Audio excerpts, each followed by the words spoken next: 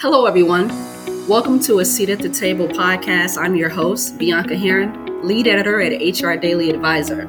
This podcast focuses on diversity, equity, and inclusion in the workplace, featuring thoughtful conversations and insight from experts, change makers, and leaders from the business world. Today, we're talking about planting seeds for a positive culture. Building a better culture is a wise investment in your organization's future. Like a gardener, organizations must keep their garden, i.e., their workplace, healthy and productive. So, what does this entail? Well, mindfulness and intentionality are key here. And that starts with being intentional about what seeds you plant in your organization. My guest today is all about intentionality and mindfulness. I'm thrilled to have Tiffany Castagno, CEO and founder of CEPHR LLC, with me today.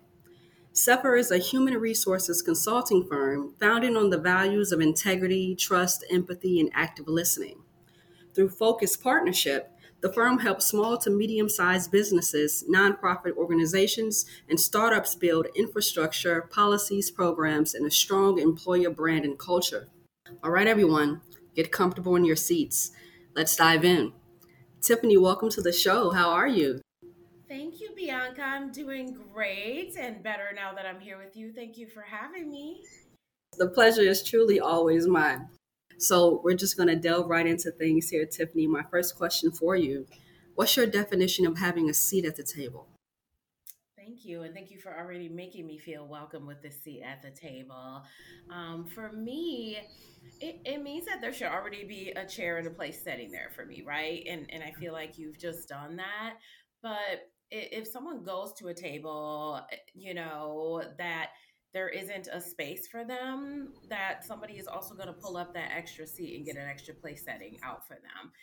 It means that it's in consideration. You're going to be in consideration of whether I'm a vegetarian. Well, do I have some food allergies? Do I not like mushrooms? Which I really don't.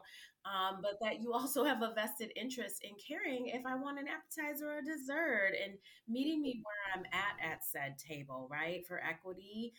And it also means that I can have equitable access to those leftovers just like anyone else. So when we look at the workplace and society, to me, that means giving people equitable access, giving over that equitable access to meet that person where they're at. I love that. I love that. And come on for the equitable access. I feel like that's another episode. That might be a part two to this. I love that. I love that. I love that. Today we're here to talk about planting seeds for a positive culture. And I think, of course, over the last 3 years, organizations have been really trying to find, I guess you could say, their perfect fit because not everything works for everyone. In your opinion, what seeds should HR leaders be intentional about planting to harvest a positive, healthy, and productive culture? Yeah, and I thank you for that question, but also it's such a great question. But also for the fact that you said HR leaders, because I think there is a distinction there, but at the same time, I think all leaders need to be intentional about what we're doing. We all should be wanting to plant these positive cultures and sow the seeds for that. And it does take work. And I love that you use the word intentional. So, we were just talking about equity, and it means that we need to also have the elements of nurturing those gardens and nurturing our employees. So we need to foster an environment where people feel accepted. So many times I still hear language around people being tolerated, and I'm still not sure why we're still using that language, but people don't want to be tolerated. They want to be accepted. They want to know that one-on-ones are a thing and that you're going to spend time with them and understand their voice, that you're going to understand what it is they're doing every day so you can pour into them, into their performance evaluations. And really it becomes this piece of compassion with, from a leadership perspective, that folks need to be able to understand and feel like they connect and like they belong. There are superficial things we can do, but people want to feel that sense of inclusion and belonging. And those have really become buzzwords to a degree in the Yeah. industry, especially as HR leaders. But we have the impact and opportunity to really influence that when we can do it in a way that's not superficial, that doesn't feel like a buzzword, that Absolutely. doesn't cause people to eye roll, and that we can help really, when organizations are conducting surveys, people want to know, I'm filling this out. Yeah. It creates a contract. And so people are expecting to hear something back, not only doing it because you want to prove your version of the truth, but to hear what is really resonating or not with your team, what's helpful or not. Because when we don't listen to that, or we don't have action and follow up behind, whether it's a survey, a performance evaluation, following up on a project or a one on one, like we said we would do, we need to have integrity. That's part of growing this too, because if we don't, it can become really harmful. We can really erode trust.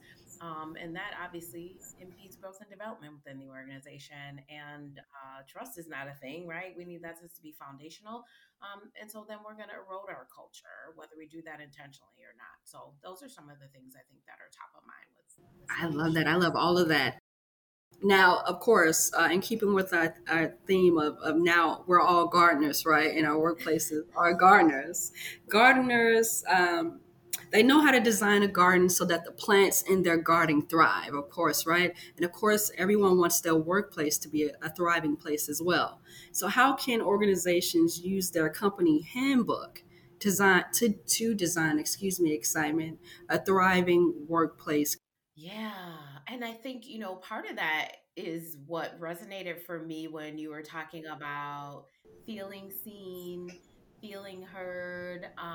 But I think as much as it is appreciated to be seen and heard, it's also, it creates an experience. It creates an employee experience. So I think it is seeing and it's feeling. There are so many emotions, and I believe you mentioned that at the beginning of the podcast, that there are emotions that come into the workplace, and that has shifted as time has moved along. So I wanted to just like add that in there for a little effect, because it resonated with me so much. I appreciated you bringing that up.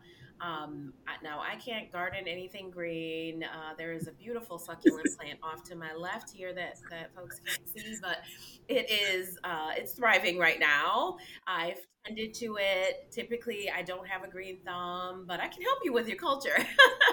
So I think, really when we look at, and I love this question, the way it's the question designed to talk about the design of a garden and how we keep things thriving, because it really, what comes up for me when we think about things that are living and getting, things from the ground and thriving and growth, I think about the root of things, right? And it's one of the ways that I practice to say, okay, what's really going on? We've heard this theme a bunch of times, so let that be a guide as to looking into your handbook, as well as, looking at how you can build this intentionally. It really does start at the root of the organization, and I think that sometimes we overcomplicate so much that we forget that it's, it really comes down to just the basics. A lot of times, getting that infrastructure in place, your policies, your tools, your systems. Is that something that people feel like there's clarity there? Is there transparency into your programs, your policies and systems? And that really helps nurture that growth within the organization. It really helps get the culture going. It starts to build that inclusivity and the diversity, equity, inclusion, belonging as a whole when you're looking at those things. And the listening really does engender the trust. So those are the things that are kind of top of mind for me. I love that. I love that. Thank you. And what you just said takes me back to a previous conversation that you and I had initially, just talking about this, what we wanted to talk about and strategizing. I remember you mentioned, of course, handbooks. Most people, we want to include what we need to be in compliant of. I'm just going to say examples like, workplace harassment policies and all these other great things. But going back to that intentionality that you just mentioned, excuse me, and that mindfulness as well, just like you mentioned earlier, it's also great to have something about inclusion in there. So maybe there's a language policy, with so much shifting in the workplace, we know that everybody is different. So how can we be mindful and intentional using our handbook to include psychological safety, and and all these other areas of things that HR leaders and organizations, are saying are important, but they're not really being seen, or seeds are really being planted in their cultures for these things, excitement to come to harvest. Yes, and I love that you brought this up, and thank you for that, because a lot of my clients are really looking at, they're like, we've had the legal review, and yes, I appreciate my legal partnerships too. It's really important to make sure that you get that reviewed by legal, even in working with your HR professional, because they're two different disciplines for a reason. The thing that I'm really loving that's trending is that people are really saying, okay, we have these policies. What are we missing? Let's look at the gaps. Let's also look at it from an inclusivity perspective. Are these policies equitable? And so those are things that I've really been proud to see trending. And it is things like language. So many times over the years, too, we are in a multicultural world, obviously, but even in our spheres of the world, helping people understand in these workplaces that, it's not offensive to you, or it shouldn't be, if someone is speaking Spanish over there. And it's so many times I've had to have this conversation with folks. Um, and I'm using Spanish because I speak a bit of it, but also because at the same time, people get so offended in the workplace about different languages, or making the assumption, which is usually the root of it. We're talking about these gardens, right? The root of it ends up being that they feel like they're talking about them, and now it makes somebody else feel excluded. And I think as workplaces, organizations, we have to do a better job at educating people and helping really, showcase all of the beauty that's in the garden. And so that inclusive language, and how we operate, what values we operate under as an organization, and do we actually live by those, or are we just, making these pretty flowers in the garden, but we're not really tending to them, and we don't really intend for them to be seen. We're just hiding things behind Absolutely. I love that. I love that. And of course, I'm loving the garden theme. I'm loving it. the Okay. So of course we know that maintaining the health of a garden boils down to knowing when to water, knowing when to weed out, and of course knowing when to harvest plants when the time is right. Of course, what are some key things organizations should keep in mind when it comes to maintaining a positive culture? And of course, I know we kind of touched on this already, but in terms of psychological safety, DEIB, employee engagement, mentoring, and coaching along those lines. Yeah, and with that question, I have a lot of thoughts. But what's coming up right in this moment is that when we look at mentoring and coaching, and even when we look at feedback, helping people to understand the DEIB and the psychological safety that are within those in and of themselves. Because also feedback is not the same as coaching. Mentoring may look different for me than it's going to look for you, Bianca, than it's going to look for our colleagues across the pond, or wherever people happen to be, and at whatever intersection that they bring into the workplace, which is why we want to be accepted, not tolerated. And so psychological safety and DIB, which we've been talking a lot about, absolutely play a role. But there is a space and a time when we're looking in these gardens, to not every plant is the same. And so we need to, some of them, will poke you and they're sharper, and some of them are not, right? That comes down to communication styles and how we learn and how we work together. But also, I was having this conversation with a client the other day, I might need direct feedback, whereas somebody else may need it a little bit, the message massaged a little bit more. Someone might want autonomy, someone else may need somebody to be more hands-on in their approach and mentorship and leading them.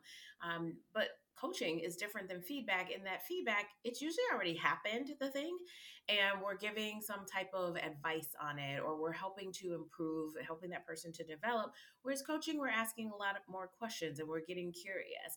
So those are some things I wanted to share. But I definitely think that, if you don't have psychological safety, if you don't have DIB, the rest can't succeed. People need to understand, how this relates to their respective roles.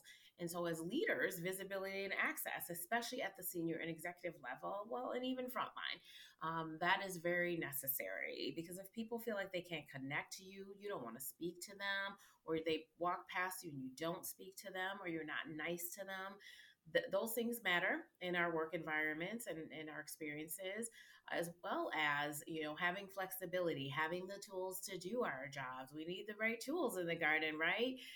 And only too, if I only see and hear from you when I did something wrong, or our department's getting blamed for something yet again, or I don't feel like I'm celebrated for the great work I do, that I'm recognized, these things are extremely problematic, and they don't engender trust. They don't allow me to feel like I'm going to flourish within the environment, in these gardens, and the culture that's been created. And so, if what's kind of espoused in the organization isn't actually how we do the thing, that's going to feel disingenuous to people. And then they might start to question, like, should I be here? Is this the right place for me? They're then going to be probably disengaged because they don't see alignment with their own personal and professional values. Absolutely, absolutely. I love all of that, and it makes me think of, quite frankly, a lot of emphasis just on weeding out. A lot of times, there are things where we're so invested in, or this is the way it's always been, and we don't want to change. We don't want to let go. We don't want to stop doing what no longer is working, and that can kill those weeds can kill the garden as well. Yeah, So it's very mindful, and I know I'm just a little podcaster here, a little writer and storyteller, but I'm very mindful of letting things go that I know no longer serve me, and quite frankly, I think that's one of the biggest silver linings, to circle back, I guess you could say, to the pandemic.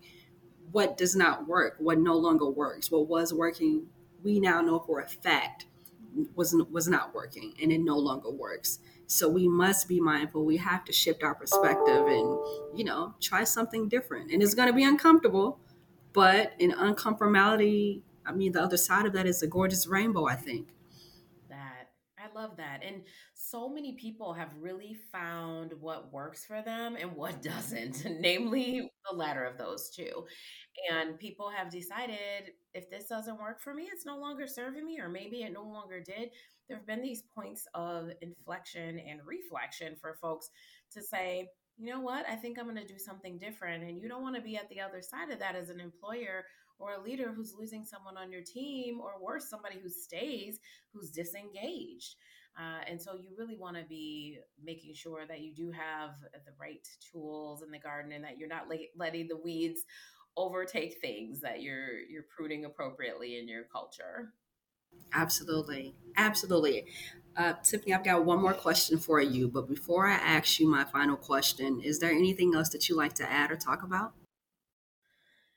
I am fresh off of a burnout conference from yesterday that my partner, Meenakshi Iyer, and I co-hosted for our third year in a row. And I, I really believe, and this is a whole nother conversation, but just want to plug that for people about burnout. And, we called it a silent pandemic in how we titled our conference, but it really is about, the fact that it is another silent pandemic. Burnout is threatening to take us all out. And, as we look at new ways of how can we work sustainably, particularly when we think about women, when we think about groups that are underrepresented and or marginalized, oppressed, it's about looking at not leaving those people on the fringes unattended and uncared for, with compassion and empathy. And so we know that we can't pour from an empty cup, as we all mostly have heard. And a burned out employee is not an engaged employee. So even if they want to be, but they have too much going on, and those gardens aren't being tended, or the weeds have taken over, it I just want people to resonate with that for a moment, and say and think about, what type of culture are you trying to build?